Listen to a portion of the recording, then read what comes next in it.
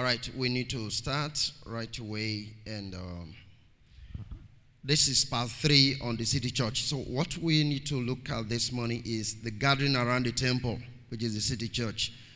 We try to look at this thing from the book of Revelation. Remember, John, in the island of Patmos, was saying he had a voice behind him, and when he turned, he saw the Lord and the 7 golden candlesticks that were in the hands of the Lord. Book of Revelation.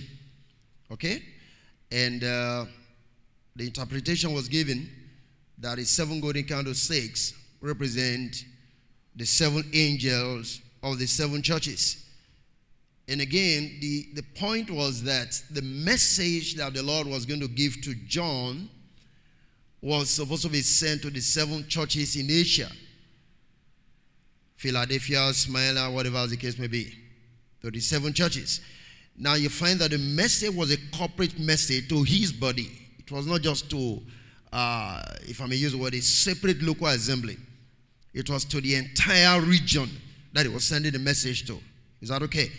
That's the book of Revelation. It was sending it to the 7 churches in Asia. So, now we find that the 7 golden candlesticks that was supposed to be in the hand of the Lord is an indication that God wants to use the church to impact the region corporately.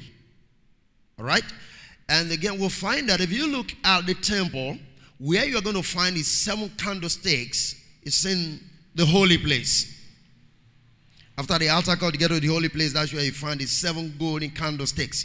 And that is showbread and all that. So we discussed all of that in our previous study. Today you go to take time, go back there, get the CD, and then listen to that so that we can have time to continue with what we have today. Thereafter, we talked about the building of the temple, talking about the issue of Zerubbabel and all of that, and what God's intentions was. And there was a specific word we read in the book of Haggai which tells us precisely that when people do not have interest for his church, and I don't mean the local assembly, the city church, he calls the people these people, right?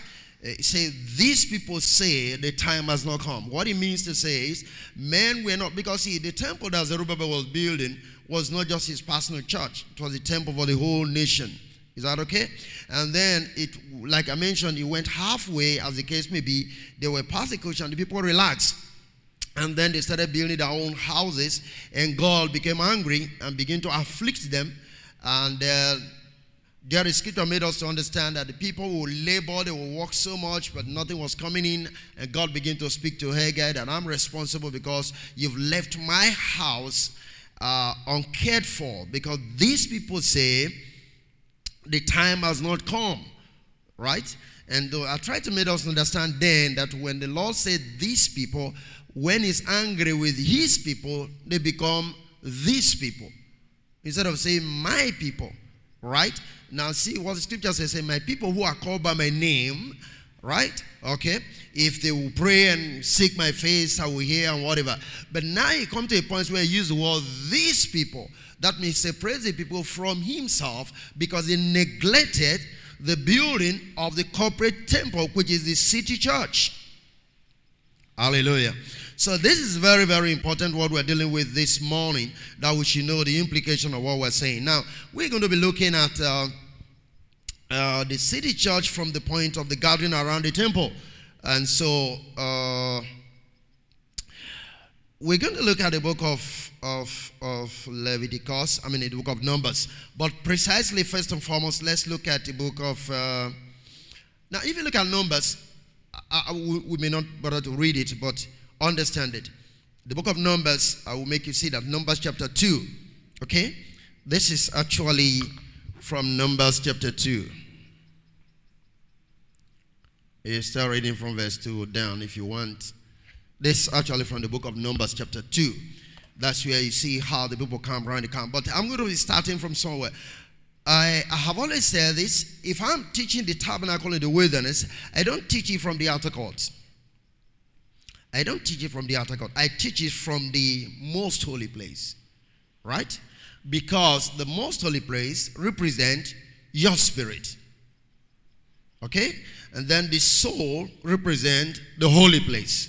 And then your body represents the outer court, which the sun and the moon can affect. Right? Okay, so I don't teach the temple from the outer court. And again, the reason why I do that is your new birth doesn't start from your outer man, it starts from your spirit man. So the temple of God is built from the inside, it's not built from the outside. Amen? All right, so in that understanding, I'm going to be speaking to you now, or we're going to be looking at the arrangement of the 12 tribes in the wilderness in relation to the tabernacle. But now we have to start from the people, as the case may be, and how many persons, if I may use the word, use the tabernacle. Then in that inside, you find that the first man that uses the tabernacle is God. Amen? Are you there? Okay, so let's look at it from there. Exodus, let's look at what God says in Exodus 25, verse number 8. Very unfortunate we don't have our screen up today. But Exodus 25, verse number 8, the Bible says, and let them make me, God is speaking, let them make me a sanctuary that I may dwell among them. So the first thing you need to understand is the building of the sanctuary brings God down to his people. Now, it wasn't just a sanctuary for a local assembly. It's going to be a sanctuary for the whole nation. Okay? That's why we call it the city church. Praise the Lord. So let them make me a sanctuary that I may dwell among them. So when the city church is in place, God is bound to be in that environment or in that region. Praise the Lord. So at the center of the camp of the children of Israel was the sanctuary. Is that okay? And we're going to look at them. So you see it here. Now you see, this is what he said it should be for him. Okay? Can everybody see that clearly? All right. This is the temple that he said it should be for him. All right? Now, this is supposed to be the temple itself. This is the outer court. This is the altar. This is the brazen lava. All right? Then you move in there. This is the golden candlesticks. This is the showbread.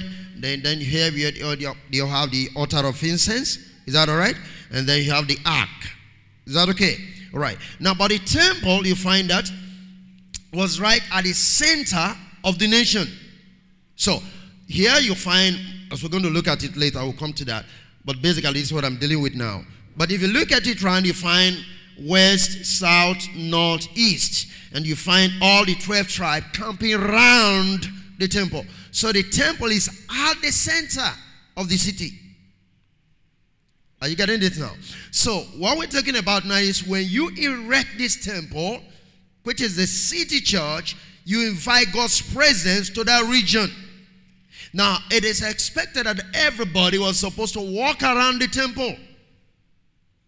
Everybody was supposed to have an impact on that temple, so that God's glory will be revealed from within the temple to the rest of the people. Does that make sense? All right. So now, the first place we're looking at now, the first dwelling place is God here in the most holy place. In terms of those having contact with the temple. Is that all right? Praise the living God. Okay, now, immediately you come out of the temple. Sorry, it's like this, but this one's supposed to be out, okay? Don't mind the way it is now. But this is the way you see it. It's a little bit, the way you drew it now is a little bit confused. But now, this is what you should look at. Immediately you come out of the temple. The first set of tents you're going to see around the temple is this. This. Which is the Kohat, the Gershonites, the Merarites, and Moses and Aaron. Do you understand that? Once you move out of the temple, the next group of persons you're going to encounter is this group of people. So I want you to see the connection here. All right? Let me just put it so that we know what we're doing. All right. Okay. Praise the Lord. So now, what happened is, there are the first tent you're going to have. The tent of the Gershonites, the tent of the Merarites, the tent of the Kohathites, and the tent of Moses and Aaron. There's a position. Praise the Lord. Okay. I don't know if I think I have a scripture for you there. However, let's go to Numbers chapter 1. Numbers chapter 1.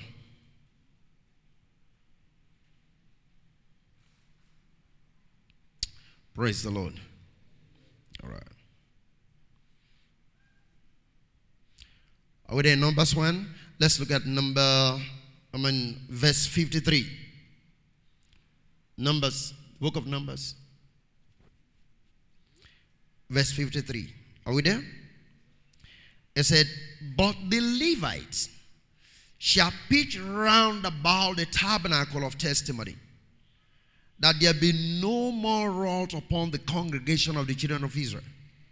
And the Levites shall keep the charge of the tabernacle of testimony. Did you get that? Praise the Lord. Now I want you to see, I'm going to emphasize that later, but you need to see the implication of the Levite camping around the tabernacle primarily and first before the rest of the 12 tribes. Are you there with me? It means the presence of the Levite around the temple prevents God's wrath from the region. So when the city church is erected and pastors understand what we are dealing with now, and they come together to camp around the city church, there is a kind of God's presence that comes that disperses everything you may probably call evil. Hallelujah. If there is anything you want to call about the unity of the church, it is supposed to be found within the contents of the city church. Because I'm going to make you see, you being part of what we call the city church development does not exclude you from having your local assembly. Because the 12 tribes still retain their individual identities. That is what people don't know.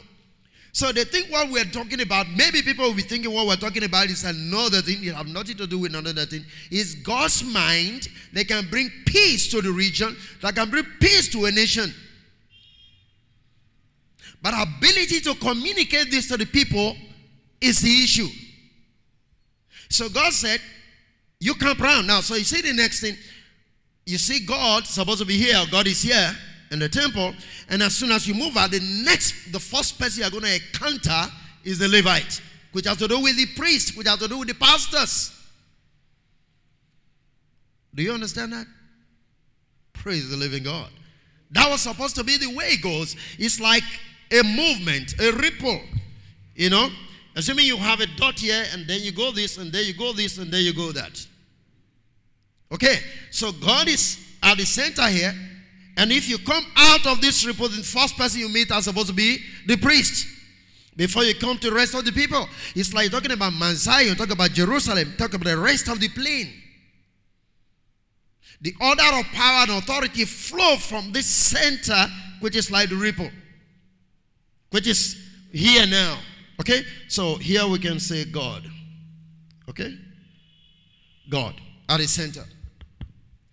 Is that okay? So the next person that God or you encounter once you move out of the tabernacle, which has to do with central figure that unites the whole people, is the priest. And so you find that the priest was divided into basically four. The family of the Levite was divided into this. You have the Gershonite, the Kohathite, the Merarite, and Moses and Aaron as the high priest. Now, it is also very important you understand the strategic positioning of Moses and Aaron, which has to do with the east. Hallelujah. Now, if you find the east, it really comes to show you one thing. The tabernacle, as it built in the wilderness, this is supposed to be the entrance to it. Is that all right? This entrance was more or less reserved actually for the priest, but basically it is reserved in their understanding. If you go to look at the book of Ezekiel, you find that the understanding is God comes through this gate. And that is why I talk about the rising of the sun from the east. So, if you really want to look at the temple, the way God looks at the world, God looks at the world from the west and look to the east. Is that okay? Are you there? Because this is where he stays. So you are approaching God in terms of worship. What are you supposed to be doing? Maybe you're moving in here. All right?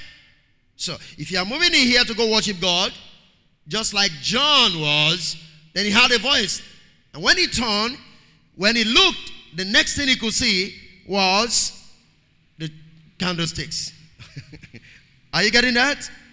Are you following the picture? All right. So I want you to catch that. Very interesting.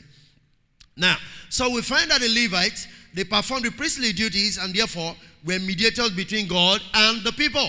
This is a major reason why they are the first person you encounter when you move out of the tabernacle. Is that all right? Praise the living God. So as soon as you come out, you're going to see the four family. And you must understand one of the things that brought this tribe close to God the way it is. From when Moses came down from the mountain, the people were worshiping the golden calf. Remember the story? Okay? And then it was only the Levites that were on the Lord's side. This actually brought them finally into the position that they are because they stood for God. Hallelujah. Okay, so I want you to know that, which is very important. And again, don't forget the position of the people. The Kohathites are onto the south. Okay? Kohathite to the south. The Gershonite to the west. Merarite to the north.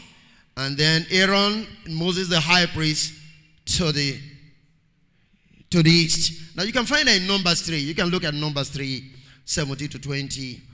And then you get the basic names there as they were divided. Numbers 3, 17 to 20. We may not be able to read all of that. But if you read that, it gives you the positioning. It gives you the four tribes that I'm talking about now, which is Aaron and Moses, Gershonite, the Kohathite, and then which people again? The Merarites. Okay? These are the people that made up the Levitical order, as the case may be. Okay, so but don't forget what we said in Numbers chapter 1 verse 53, though we're going to be expressing more about that. Now, as soon as you leave that, what's the next thing you're going to see? You begin to see the tribes. Okay? The tribes. And if you look at this thing, you also finally find out it's like you're having a cross. Is that all right? The temple is at the center. So if you draw the cross the way this, you find the same principle there. All right. So now we have the 12 tribes. Once you finish with the first tenth or the 4/10 of these four tribes, the next tenth you're going to be seeing is the tenth of the 12 tribes. Right? Now, they have some distance from the temple. They are not as close to the temple as the Levites. Are you getting that? Okay, I want you to know that because it's very important. So, in Numbers chapter 2, if you want to start reading from verse 2, you'll be able to see. The Bible made us to understand that the the 12 tribes were supposed to pitch their tents far off from the tabernacle. You know? They were having some distance from the tabernacle. Not as close as the Levite. Now, there are some things I will need to say about this. So, you find, am I going to explain this? You know, you have this, and then you go there. Okay? It's mixed up now. You have this, there. Right? Then you're going to have this here. Oh, I got it wrong. But we're just following the way it is now. You can pick it, huh? All right. So you have Simon, you have Reuben, you have Gad. Is that okay? To the south. Okay. Then here you have Dan, you have Asher. Am I right? Yep. You have Asher, you have this, you have that to this place. It's the way it is squeezed now, or it's more explained. Is that all right? Are you getting this?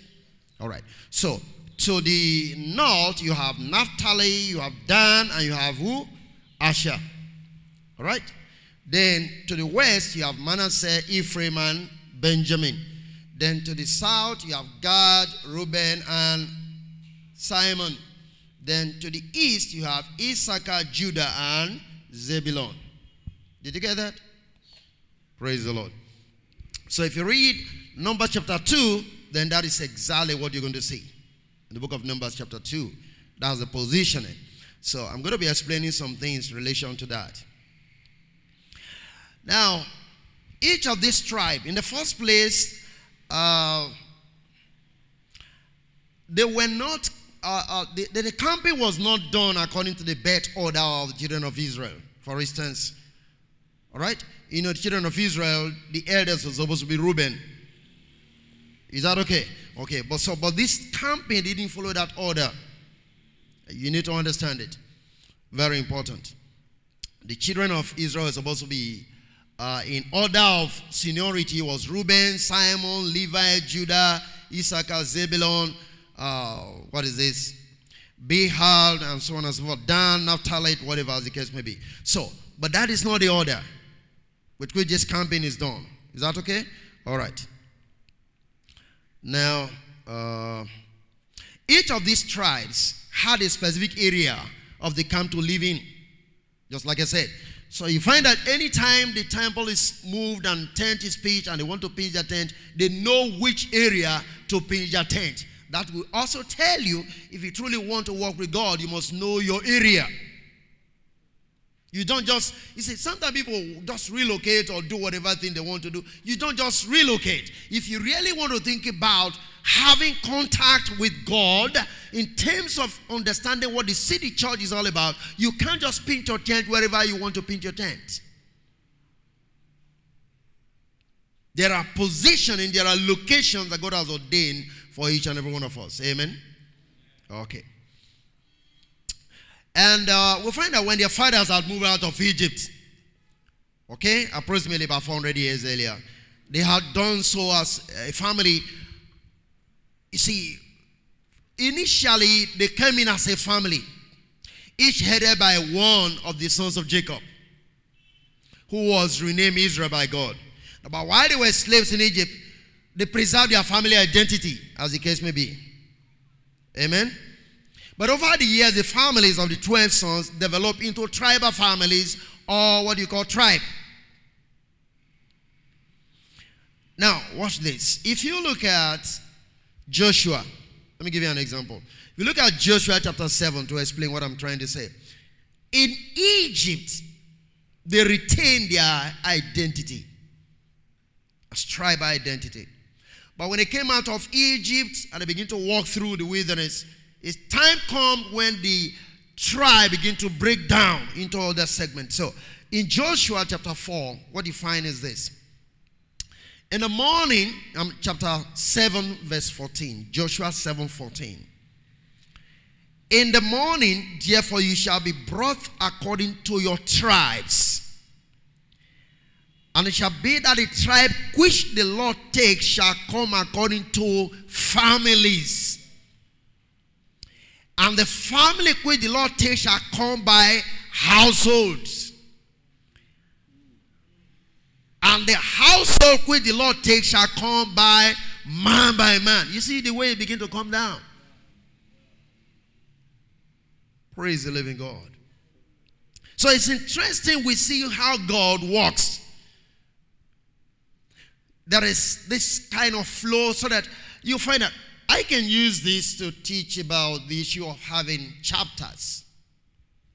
It's one family, but breaking down into several other segments.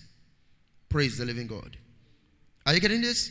All right. So, like I said, as they begin to camp, this former united, how do I put it? Not necessarily united, but that singular tribe, as they begin to move, begin to break down. There was a kind of an expansion, there was kind of a breaking down of the structure.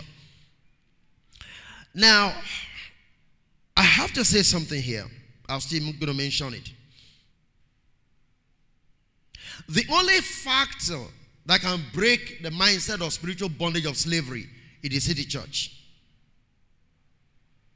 Amen? While they were in bondage, there was an identity that they carried. There was no expression that can flow into the various streams of that which is supposed to be a family structure. All right? Praise the living God. So, if you want to talk of breaking spiritual bondage in an environment, in a locality, because you see, it is as they come out and the city church is put in place, which is the temple, all these expressions begin to come into being. Praise the living God. Okay. So, their position, like I said, the 12 tribes camp in a group of 3. Divinely positioned at certain distances around the tabernacle. 4 of the tribes, Judah, Reuben, Ephraim, and Dan, were seen as tribal leaders. And it's important you notice this. Judah. Okay? And then you have who? Reuben. And then you have who? Ephraim. And then you have Dan. These 4 tribes, more or less, as the case may be, were seen as the tribal leaders. By implication, Ephraim was more or less in charge of these 3 communities there. Is that okay? Are you getting that? And then Reuben, more or less, Gad, and then Simon. And then you get to Dan, Naphtali, and what's that? Okay, Asher. And then Judah, you have Zebulun and Issachar. And that also tells you something, that even in terms of the content of the TD church, there are people that God can raise to head. And see, this heading has to do with leadership. Is that all right? And you can see how it works. When God speaks, He's going to be speaking to Aaron and Moses. And He's going to get connected to the other 3 tribes of the Levite. And they are going to walk communicating the same. But you find that the first thing that's going to happen is they communicate more or less to the leaders of the various tribes. You get that? They speak to the leaders of the various tribes. So there is a kind of chain of command, if I may use the word.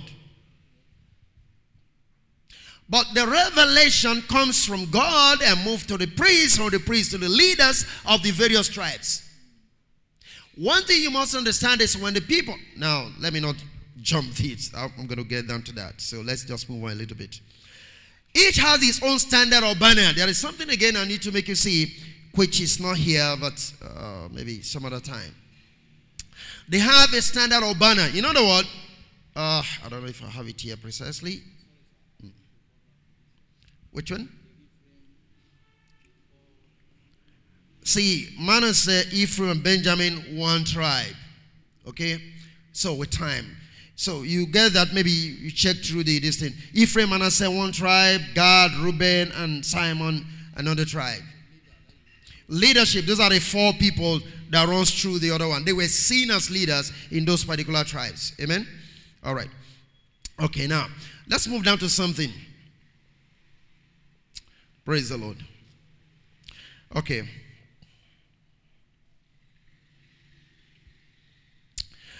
A little bit now, let's get down to...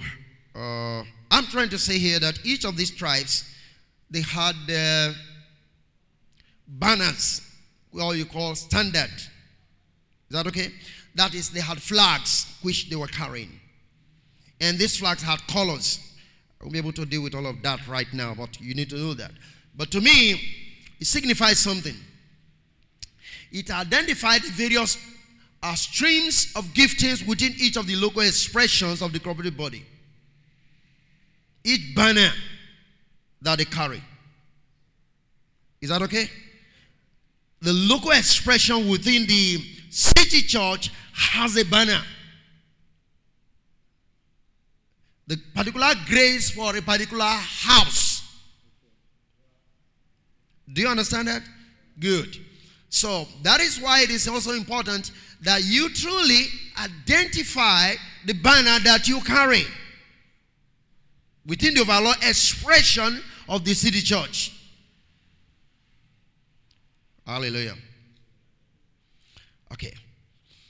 Now, one of the reasons you need to understand that Judah seems to be a head here was prophetic of what Israel said in Genesis 49, verse number 10. When he said the scepter shall not depart from Judah, not Reuben. That's what really brought Judah into this place. Is that okay? All right. Praise the Lord. Okay. So, we find all of that. Oh, fine. So let me just go down now. Maybe you get a chart and then we see something again. Now, this side is also very crucial, what I'm about to deal with. In the Jewish tradition, for instance, it was believed that the banners of the tribe were as follows. That is the camping as a way, like we said before. Judah, which has to do with the north, was symbolized with a lion. Judah to the east was lion. That was on flag. Lion. And the background was kind of gold with a scarlet background. Okay? Ephraim's flag carried the ox. Reuben, which is to the south, man on a gold background was on the flag. Then the north, which is Dan, had eagle on their banner.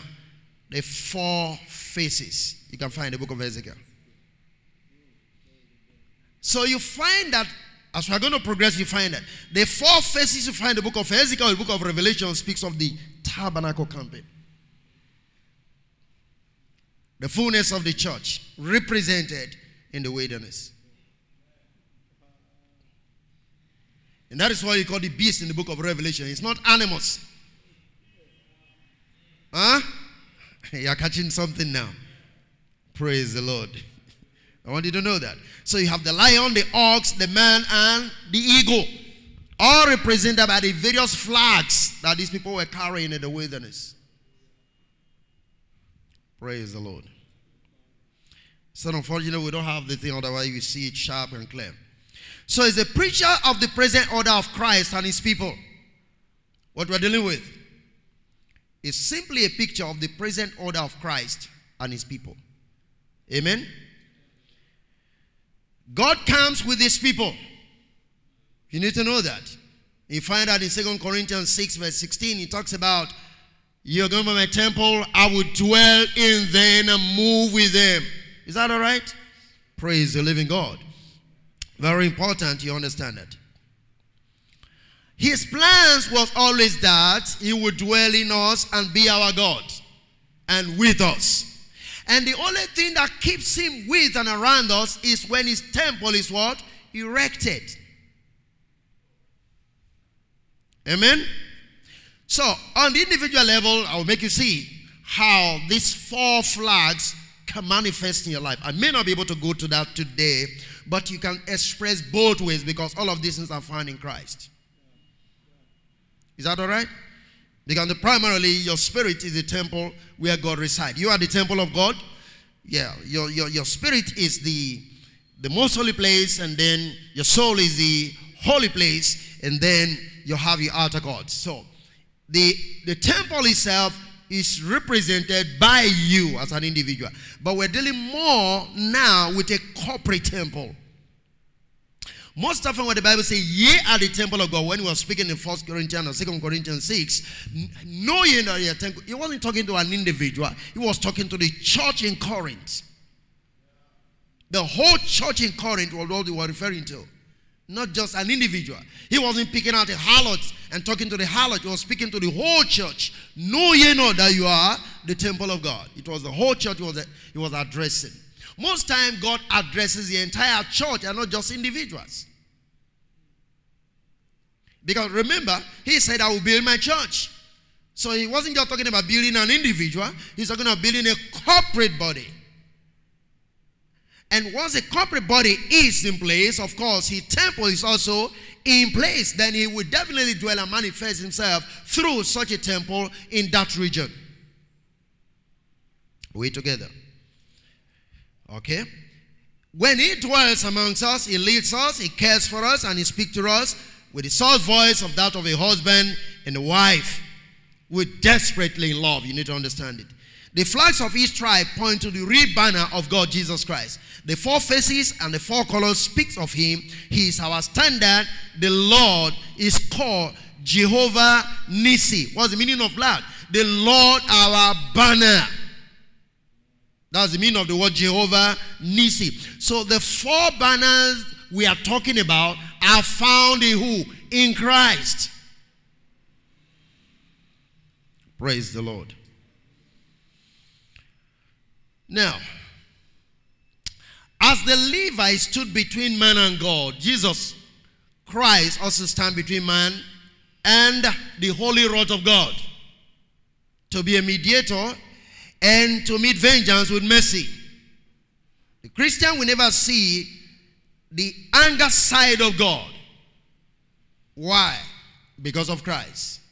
He is our Father and our husband, our friend, and then the mediator is there because reconciliation have done what? Have taken place. Is that okay? There's a big difference between the wrath of God and the chastening of the Lord. You chasten your child, but that is different from the wrath in terms of the wrath of God, and we'll describe that in the Bible. Christians cannot. You can't face the judgment that the world is facing because Jesus died for you. It's very erroneous to teach and to think that what the world suffer is what Christians are supposed to suffer. That's not true. Amen? Because Jesus took your judgment upon himself. Praise the living God. Okay, let's look at something in the book of, I just want to read that. John 17, 22, 23. Christ being our banner, Christ being the one who have united us unto the Lord, Christ making us one. And the glory which you shall give me, Jesus is speaking, I have given them that they may be one just as we are one, I in them and you in me, and that they be made perfect in one, and that the whole world may know that you have sent me and have loved them as you have loved me. Oneness. Is that okay? All right. So you can also take a time to read John 6 verse 28 to 29. Where they ask, what shall we do to do the works of God? You simply say you believe on the Son, or you believe on him whom he has sent. Is that okay? Yeah.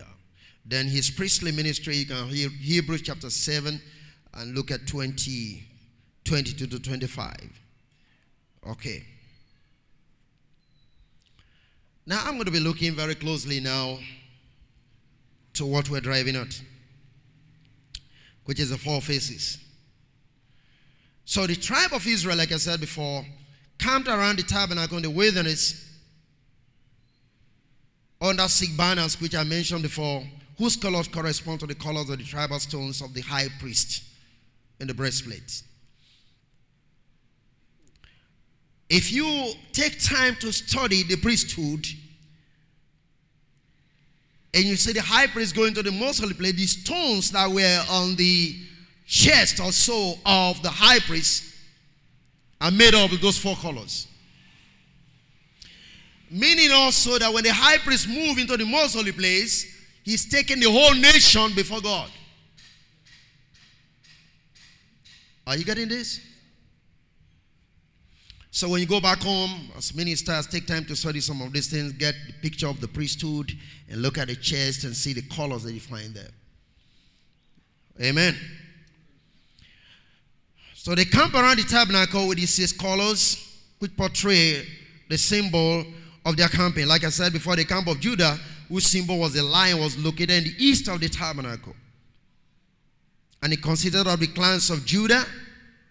And then, I don't know if I have to read that for you, but I think, let me read something before we come back here.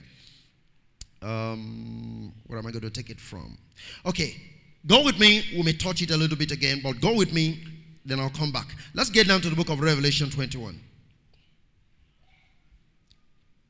Revelation 21. Talking about the temple, talking about the city. Revelation 21. Let me read from verse 19. And the foundation of the wall of the city were garnished with all manner of precious stones. The first foundation was jasper, the second sapphire, the third a chalcedony, the fourth an emerald, the fifth sardonyx, the sixth sardius, the seventh chrysolite, the eighth beryl, the ninth a topaz, the 10th a chrysoprase, the 11th a jacinth, the 12th what? An amethyst. I want you to know this. How many stones did you find here? 12 stones. How many tribes did you find there? 12 tribes. How many apostles did you find? 12 apostles. And each of these stones represent one of those tribes. Praise the Lord. Okay, let's go back a minute. I'm going to come back here, but let's go back to what I was trying to say. Just trying to give you a foundation here so that you can see what I'm saying. Relation to the colors. So I start all over by saying the camp of Judah, whose symbol was the lion, was located east of the tabernacle. It consisted of the clans of Judah. Judah was sardius stone.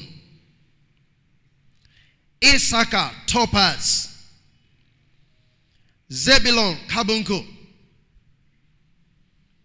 Now their banner carried a kind of, not just the logo. The logo there is the lion, but it carried a statement. What is the statement? Arise, O Lord, and let the enemies be scattered, and the adversary be driven away before thee. That's what's written on their banner. So anytime they camp, you see that flag flying, and you see these words up in the sky. Arise, O Lord. And this also you find why Judah was supposed to lead the war. Arise, O Lord, let the enemy be scattered, and the adversary be what? Driven away from before thee. That's what written on their banners with the lion. Praise the Lord.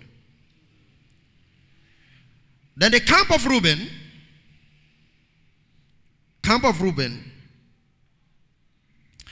was having a symbol of an ox, was located to the south. You find that there. It consisted of the clans of Reuben, Amrod, Simon, Sapphire, and Gad, adamant, among those ones we just read. The stones. What is written on the banner? Hear, Israel, the Lord our God is one God. I told us before that this color represents a voice for each of the tribes. Did you get that? Now, I have already said this and I will say it again. Some of you, and sometimes when you win souls to your church, and some wants to leave, sometimes you try to pressure them to stay. There is nothing wrong because you cannot easily determine. There's nothing wrong with that. But the point is, there are some people that cannot really function in your ministry. They don't have that genetic type to function in your ministry. See, you can't think of somebody, of a Levite, for instance, coming to dwell in the eastern tribe in Judah. No. That type of warfare is directly connected to the temple. These people are connected to the open field. Do you understand that? So if you find a Levite coming to stay with these people, he might not properly be able to function if they are going to war. Because he doesn't have it. The inbuilt of boldness to do the warfare is not in them. So there are specific graces that each local assembly carries. And there are some people that cannot function under a local assembly. They can't be able to bring forth the grace in them if they worship with you. We need to understand that. Praise the living God. It's the Lord that adds to the church. And the Lord knows the one that carries your gene. Glory to God. He will send them to you. Can I hear an amen to that? It will only take time. He will send them to you. And when they come, it won't take time. The real life in them will show forth. You won't sweat praying and nothing is happening. Merely saying, may you be blessed, is enough for such people to be released. What they've been struggling for years will just in a twinkle of an eye begin to blossom. Why? Because they have really found their home. We need to understand this. Okay. So we hear, this guys. Then we have the camp of Ephraim, whose symbol was a young man, was located to the west. It consists of the clan of Ephraim, which is the league of the Manasseh, Agate, and Benjamin, Amithites. On their banner was written, the cloud of the Lord was over them in the going forward of the host. The cloud of the Lord was over them. That's what's written on the banner. Amen? Praise the Lord. Then we have the camp of Dan, whose symbol was the basilic serpent, as the case may be, was located to the north. It consists of the clans of Dan, Christolite, Asher, Beryl, and Naphtali, Jasper.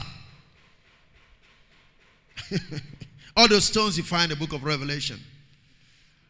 On their banner was written, and in his compartment shall he say, return, O Lord, and dwell in the glory in the midst of the myriads of Israel. That's what's written on the banner. Praise the living God. Amen. So now, having looked at that, we now see the 12 foundation. Now there is something I'm going to make you see now, so that your understanding about the book of Revelation will begin to come out as well. It's not a mystery book. In fact, it's a book that people ought to read and understand. And it's not talking about Antichrist. It's talking about Christ and his people. You don't read the book of Revelation and find an Antichrist. No. Because the opening of the book says is a prophecy about Jesus Christ. The revelation of Jesus Christ. The apocalypse of Jesus Christ. The unveiling of Jesus Christ. You don't unveil the book and see diamond, tigers and crocodiles and Antichrist in the Middle East. No. The whole book. That's why it's a prophecy about Jesus. And the Bible says in chapter 19 and the verse number 10 also, the testimony of Jesus is a spirit of prophecy. And then when you go down, the Bible now says, the angel, after he explained to John wanted to worship. He said, don't worship me. I must a servant like you. And I who believe in this prophecy. Did you get that? And then the Bible now said, they that read, they are going to be what? Blessed. You don't read about Antichrist and be blessed. Huh? You read about Christ and be what? And be blessed. That is why the book of Revelation ought to bless the one that reads and understands. So now get back again to Revelation chapter 21. So the 12th foundation of the church is what I'm about to show you now.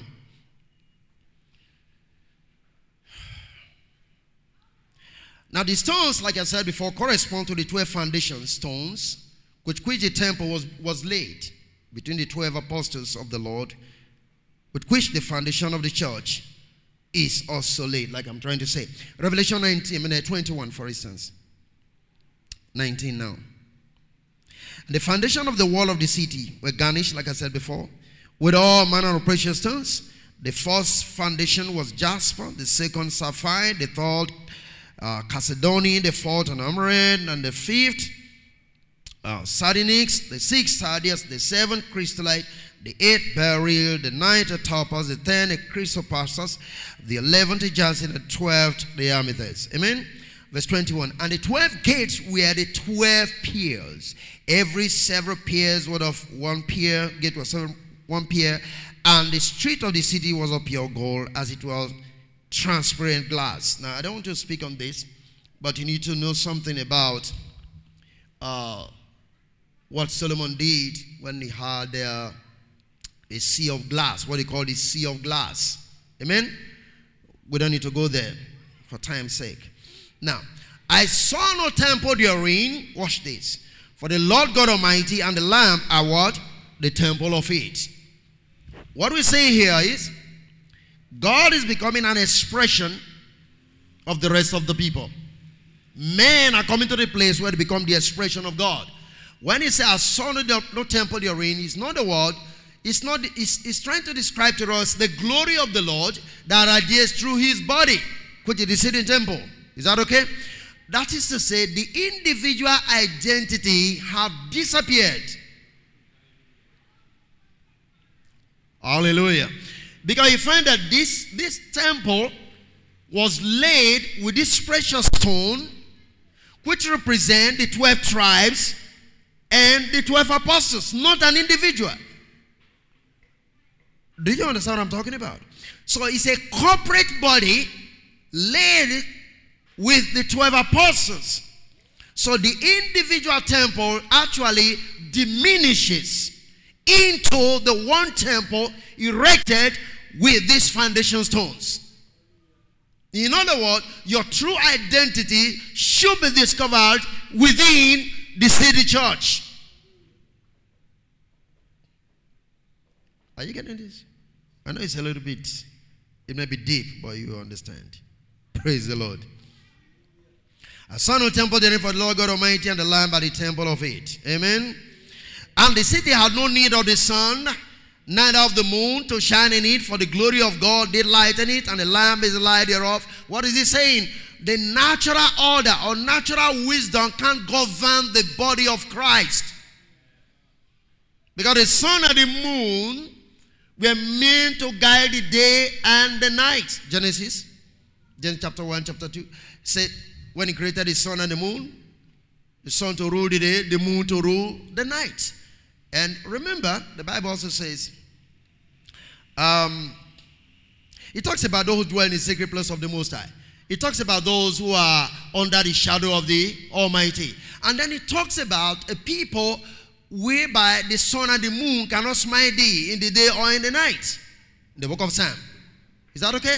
What does that mean? If you must avoid the sun and the moon smiting you, that means you must move away from this place into this place. Because you see, this place is covered in the tabernacle, but this place is not covered. So there is a Christianity that allowed the sun and the moon to affect such practitioners. But your grace, it is expected that you move from this outer court to the holy place, from the holy place to what? The most holy place. When you get to the most holy place, you are not dwelling in the secret place of the Most High. At that level, the sun and the moon cannot smite thee. Now, that also means the fact that you carry the Bible or even speak in tongues doesn't mean you have moved out of the outer courts.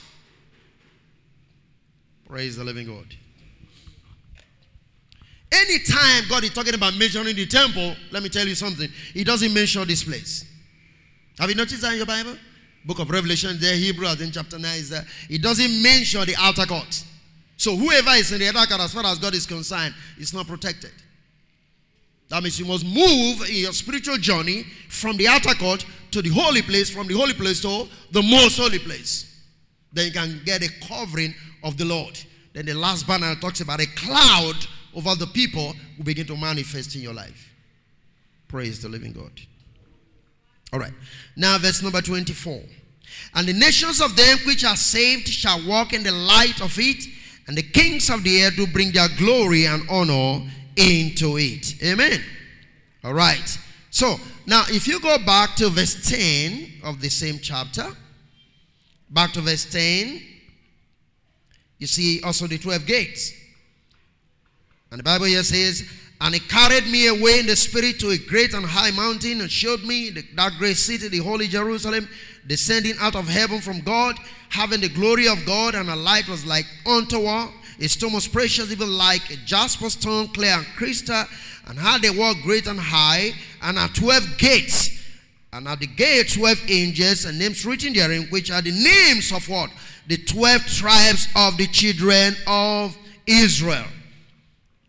On the east 3 gates, on the north 3 gates, on the north 3 gates, on the west 3 gates. That you find the gates here? Hallelujah.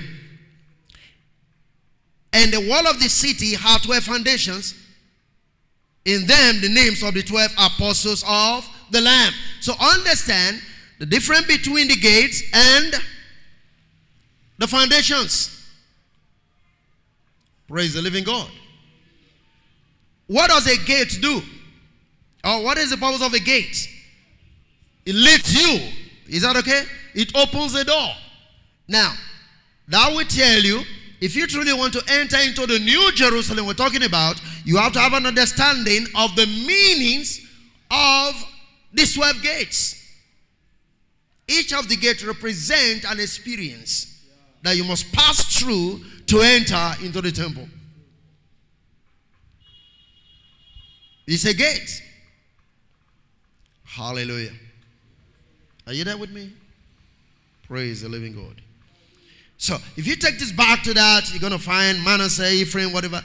You need to find out exactly what it stands for, what they represent. Each of those gates, these 3 gates, what do they represent?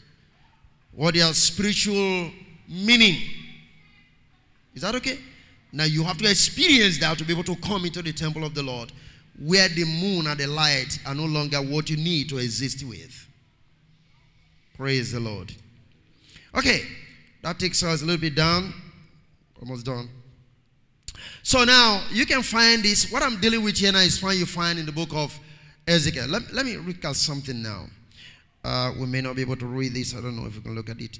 But quickly turn with me into the book of Revelation 4. And let's look at, I don't know, Revelation 4, maybe 1 to 8. It's a little bit long as well. Praise the Lord. Revelation 4. Are you there? Okay. After this, I'm looking at verse 1.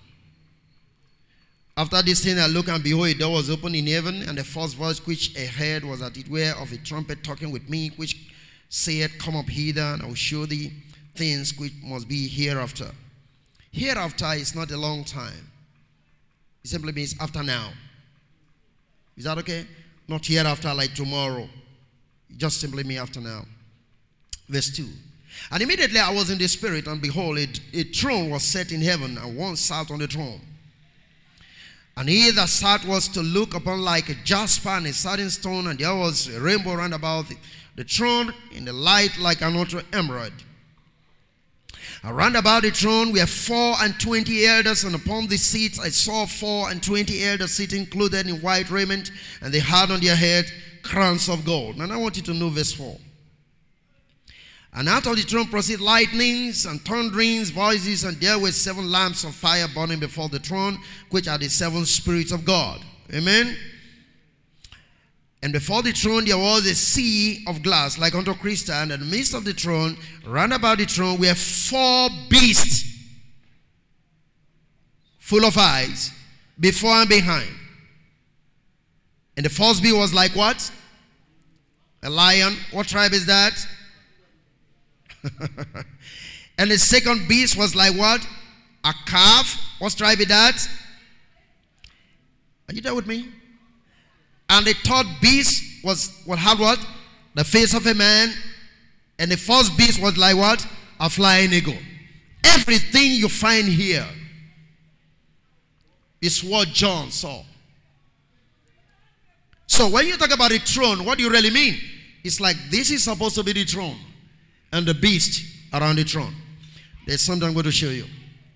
Praise the Lord. And the fourth beast had each of them 6 wings about them, and they were full of eyes within, and they rest not day and night, saying, Holy, holy, holy, as the case may be. So basically, this had nothing to do with animals.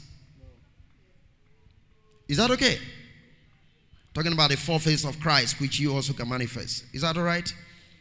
Amen. Now you can go and look at the book of Ezekiel chapter 1, and you're going to see the chariot, and you're going to see the beast, the wheel that was within the wheel. Is that okay? Everything is talking about the church. That nothing to do with some mystical figure somewhere. Nothing to do with that. Praise the living God. Okay. Now, incidentally, we have 12 thrones, as we have read here. Right? What is supposed to be the 12th throne? See, Jesus said the same thing to Peter. When he said, in the time of the regeneration, you shall sit on 12 thrones, judging the 12 tribes of Israel. So each tribe has a throne, which is the leadership. Are you getting what I'm saying here? That is why it is 12. And when you make it 24, it's more or less like talking about the kingdom of God in fullness in terms of expression. 12, 12. Is that okay? 12 is the number of the kingdom. Is that okay? Hey, are we together? All right. Now, I'll show you something there. Hey, I may not be able to read it. But if you look at 1 Chronicles 24, so they can understand the 24 elders, and then talking about the 12th throne and 24 elders. If you look at 1 Chronicles 24, from verse 1 to 18, you are going to find that the Levitical priesthood division was 24 in terms of ministering in the temple. 1 Chronicles 24, 1 to 18. Is that okay? The order of the Levitical order to minister in the temple was 24 orders or 24 courses. That's why I'm talking about 24 elders before the throne. Is that okay? Now, you know, John the Baptist was born when it was in the course of Abia. Abia is not Abia in the east. Abia is the course of Abiathar, of the high priest. It was in the course. We're talking about course. It was his duty time. Is that okay? So, these courses that the Levitical order had, they were 24 in order. That is why it is 24 thrones. Are you there with me? Some of you may be hearing this thing for the very first time, but don't let it be a problem. So it appears the camp of the whole nation of Israel speaks of a time in which all the believers will be part of a royal priesthood, just like we can always read from 1 Peter 2, verse number 9. Yeah, royal priesthood. You remember that? Okay, so that's exactly what we're seeing. Everybody is coming to the place where we have to be able to minister before the temple of the Lord as a corporate body. Is that okay? When you say a royal priesthood, it's not speaking to one man, it's speaking to a whole nation. All right? You find that in Exodus 19. Say, you shall be priests unto me, king and prince unto me. Exodus 19, when he brought them out of Israel. Praise the living God. Out of Egypt. Okay. So God was enthroned in the camp of the children of Israel, like I said before. And that is very close to what we find in the book of Ezekiel, chapter 1. If you look at 4 to 6, and then 10 to 11. Let me just read that. I think it will be interesting. We'll read that. Ezekiel chapter 1. Let me look at 4 to 6, and then 6 to 11. Don't know if I get up to that, but let me just read this. Let's step up to verse number 6 or so.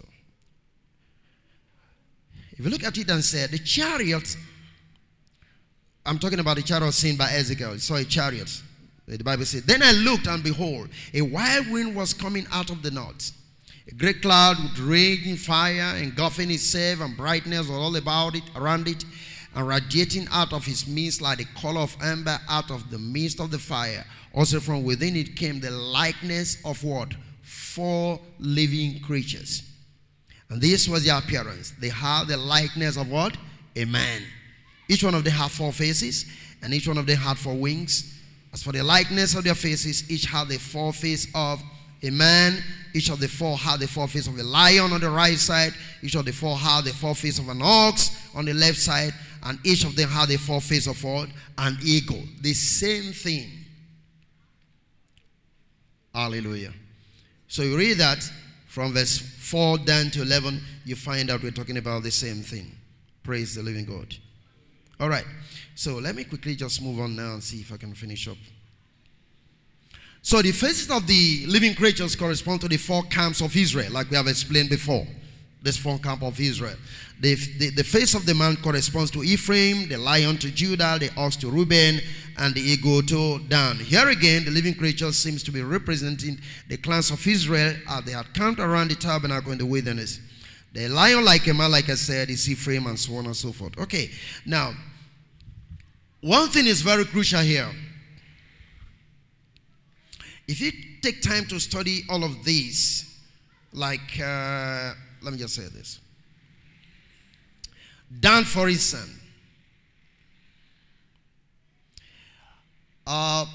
became the eagle instead of the original serpent, like you told before. Because look at Genesis chapter 14 verse 17. There is a word there that will make you see that. At the end of time, in terms of the fulfillment of the prophecy of Jacob to his children. Talking about the eagles that will gather instead of the serpents. Amen? Praise the living God. You can check Luke 17 and then all of that. No need for all of that. It's going to take you a little bit far away. Now, let me say something here about the dwelling of his presence, like we can find in relation to the Holy Spirit who dwells in the heart of man. So that you can be able to see precisely how that within our flesh nation is found all of these things that we're talking about. Amen? You can express all of these 4 faces of these living creatures. In fact, there is a redeeming work. Now, those of you who have done theological studies, you know that the 4 Gospels represent these 4 living creatures. How many of you know that? Matthew, John, Luke, and Mark. Huh? Right. If you go to theological studies, that's what they will tell you. And they represent the various faces of Jesus Christ in terms of expression. And all of them is supposed to be found within you. Like I said in the very beginning. God already said in his word, man is made in his image. That means we have God's image within us. Praise the living God. All right. So that is where you begin from. Mankind was made in the image of God. And then we have to be conformed to it. Even though there was a fall, there is a restoration. Amen? Praise the living God. Okay. I think let me just take a little bit of this and then we're going to stop. Let me give you 7 things which are the benefits of the city church. And I would like to close from here. If I have been able to communicate slowly to this time to your understanding so that you can see the importance of the city church. Benefit of the city church. Or the importance of the city church. Whichever we want to put it. It's okay. Number 1. Numbers chapter 2 verse 17.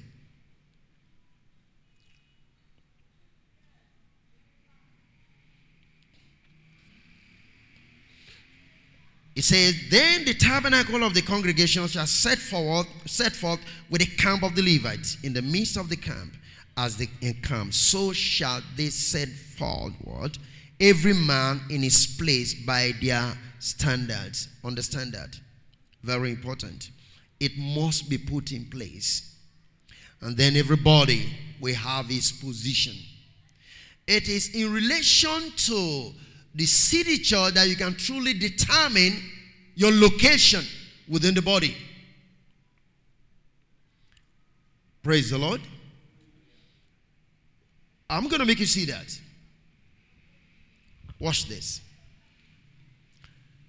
In Acts chapter 13, when Paul and Barnabas were sent forth, a word came from what I will call the presbytery. Is that okay? Yeah. Now, the place of Paul was properly located, confirmed within the city church leadership. And they sent them forth. Now, they can really succeed because there was a backing.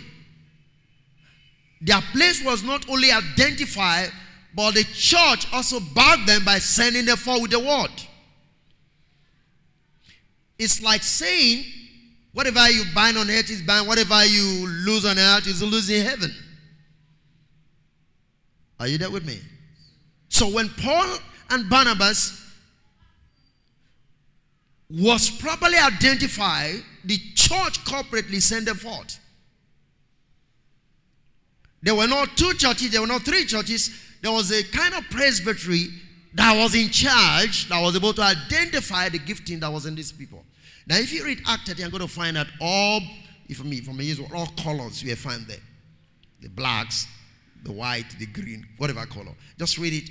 You find that all shades of person were represented in that body. People like Mark and all of them, they were all there. Is that okay? Hallelujah. Okay. Now go to Numbers chapter 1, verse 53. Numbers 1:53.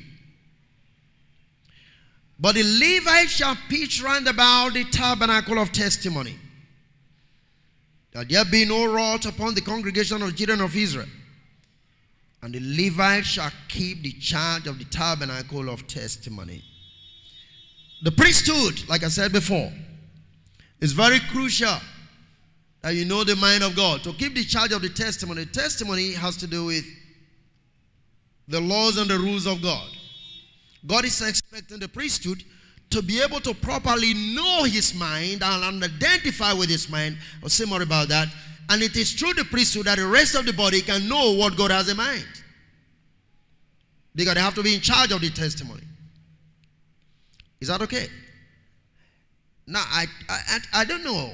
Can we truly say the priesthood today in this new order, the order that we are, we truly have the testimony of God? Do we really know what God has in mind? Do we know what he wants? Do we know exactly what God is doing now? Do we? Hallelujah. Now the Bible says, once they are in place and they pitch the tent, the wrath of God will not be upon the people, which is very significant. Meaning, if the body really begins to come together, their presence will ward off God's anger over a region. I said that before in one of the studies or sections. Remember that? That one of the typical example of this kind of thing I'm talking about was supposed to be something like Cannes. That was supposed to be precisely the city church. Okay? Now, if it is not politically done, if it is spiritually done, we can ward off a lot of the anger of God from this nation. Hallelujah. Amen. Now, take another one, Numbers chapter 11, verse 16. That's number 3, significance of the city church. Numbers 11, verse 16. And the Lord said unto Moses, gather unto me 70 men of the elders of Israel, whom thou knowest to be the elders of the people, and officers over them, and bring them unto the tabernacle of the congregation, that they may stand there with me. Verse 17. And I will come down and talk with thee there, and I will take off your spirit which is upon thee, and will put it upon them, and they shall bear the burden of the people with thee, that thou bear it not thyself. What does the city church do? It provides a platform for godly wisdom for the administration of his church. Praise the Lord. The city church is a place where godly wisdom for the administration of his body is disseminated. There are so many things that some of us do not know, that in our union with the concept of the city church, and it begins to be erected within the region, God will begin to unveil his mind. And watch this. God says, I am doing this so that the burden of rulership will not rest only on you. So apart from the wisdom that is coming down, you find again that the city church provides a platform where administratively and then doing the work of ministry will be done with ease. Praise the Lord. Number 4. Acts chapter 15.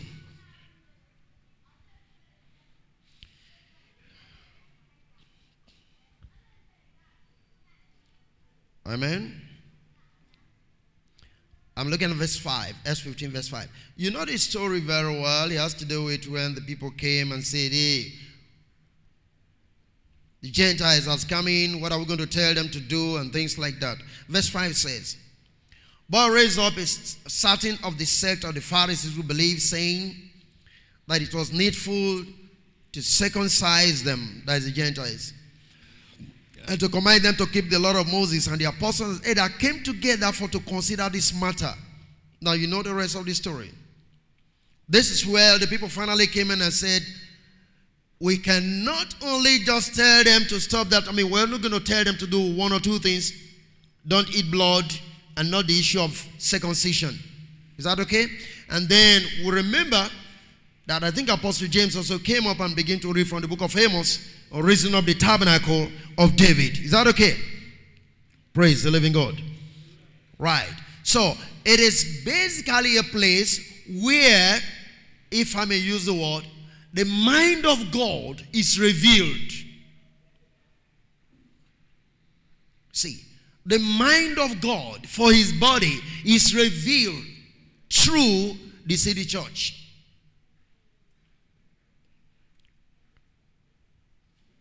Amen. So when he talks about raising up the tabernacle of David, what is really making us to understand that the inspiration and the clear voice of the Lord over his church is made manifest through the city church. Because now there was trouble, there was confusion, but the whole thing was settled when they all were together. The Lord was able to minister. He said, look, this has to do. That's why I have been saying it. I even said it 2-3 years ago in South Africa. Sometimes people talk about men who introduce music to the church and say this is part of raising up the tabernacle of David. That is not accurate. Not at all. Scripture made it clear. The tabernacle of David, meaning the Jews and the Gentiles, are becoming priests before God. All right? You're functioning as kings and priests. That's what tabernacle of David really means. Because David had the tabernacle. The ark was behind the house of David. And David was a king who does not qualify to minister before the ark. But yet he was ministering before the ark. So he was a king and priest. So when he says this is how to do with the raising of the tabernacle of David, it means he's qualifying you and I to be able to minister before the Lord. Now this understanding, this inspiration can only come, as it were, through the city church. Because the mind of God will now be revealed to the people so that they can communicate it to the rest of the body. Are you following what I'm talking about? Hallelujah. The next thing is it brings straightening out doctrinal issues in relation to the present truth. It straightens out doctrinal issues in relation to the present truth. It is only within the confine of the city church. You see, you can be in your own local assembly and you think you know everything. But when the city church comes together, when God begins to speak through people, you'll be able to redefine some of the things you believe. That is only done through the city church. Is that all right? That's a place where you compare scripture with scripture. Men you'll be able to see, you have opportunity to ask questions. And then to cross-check once again. Because it's a forum where God can download from heaven for his body. Because when pastors come together, God knows He was going to use them to reach the rest of the people. So His mind is revealed to them. Hallelujah. And then the last one I said before is the only factor that can break the mindset of spiritual bondage of slavery. There is a concept of the city church. Because you find that the city church was not in place when the children of Israel were in Egypt. Okay? The temple only got erected when they left Egypt. They could minister before God in the wilderness. While they were still a tribe in Egypt, they were in bondage. Their mentality was still in bondage.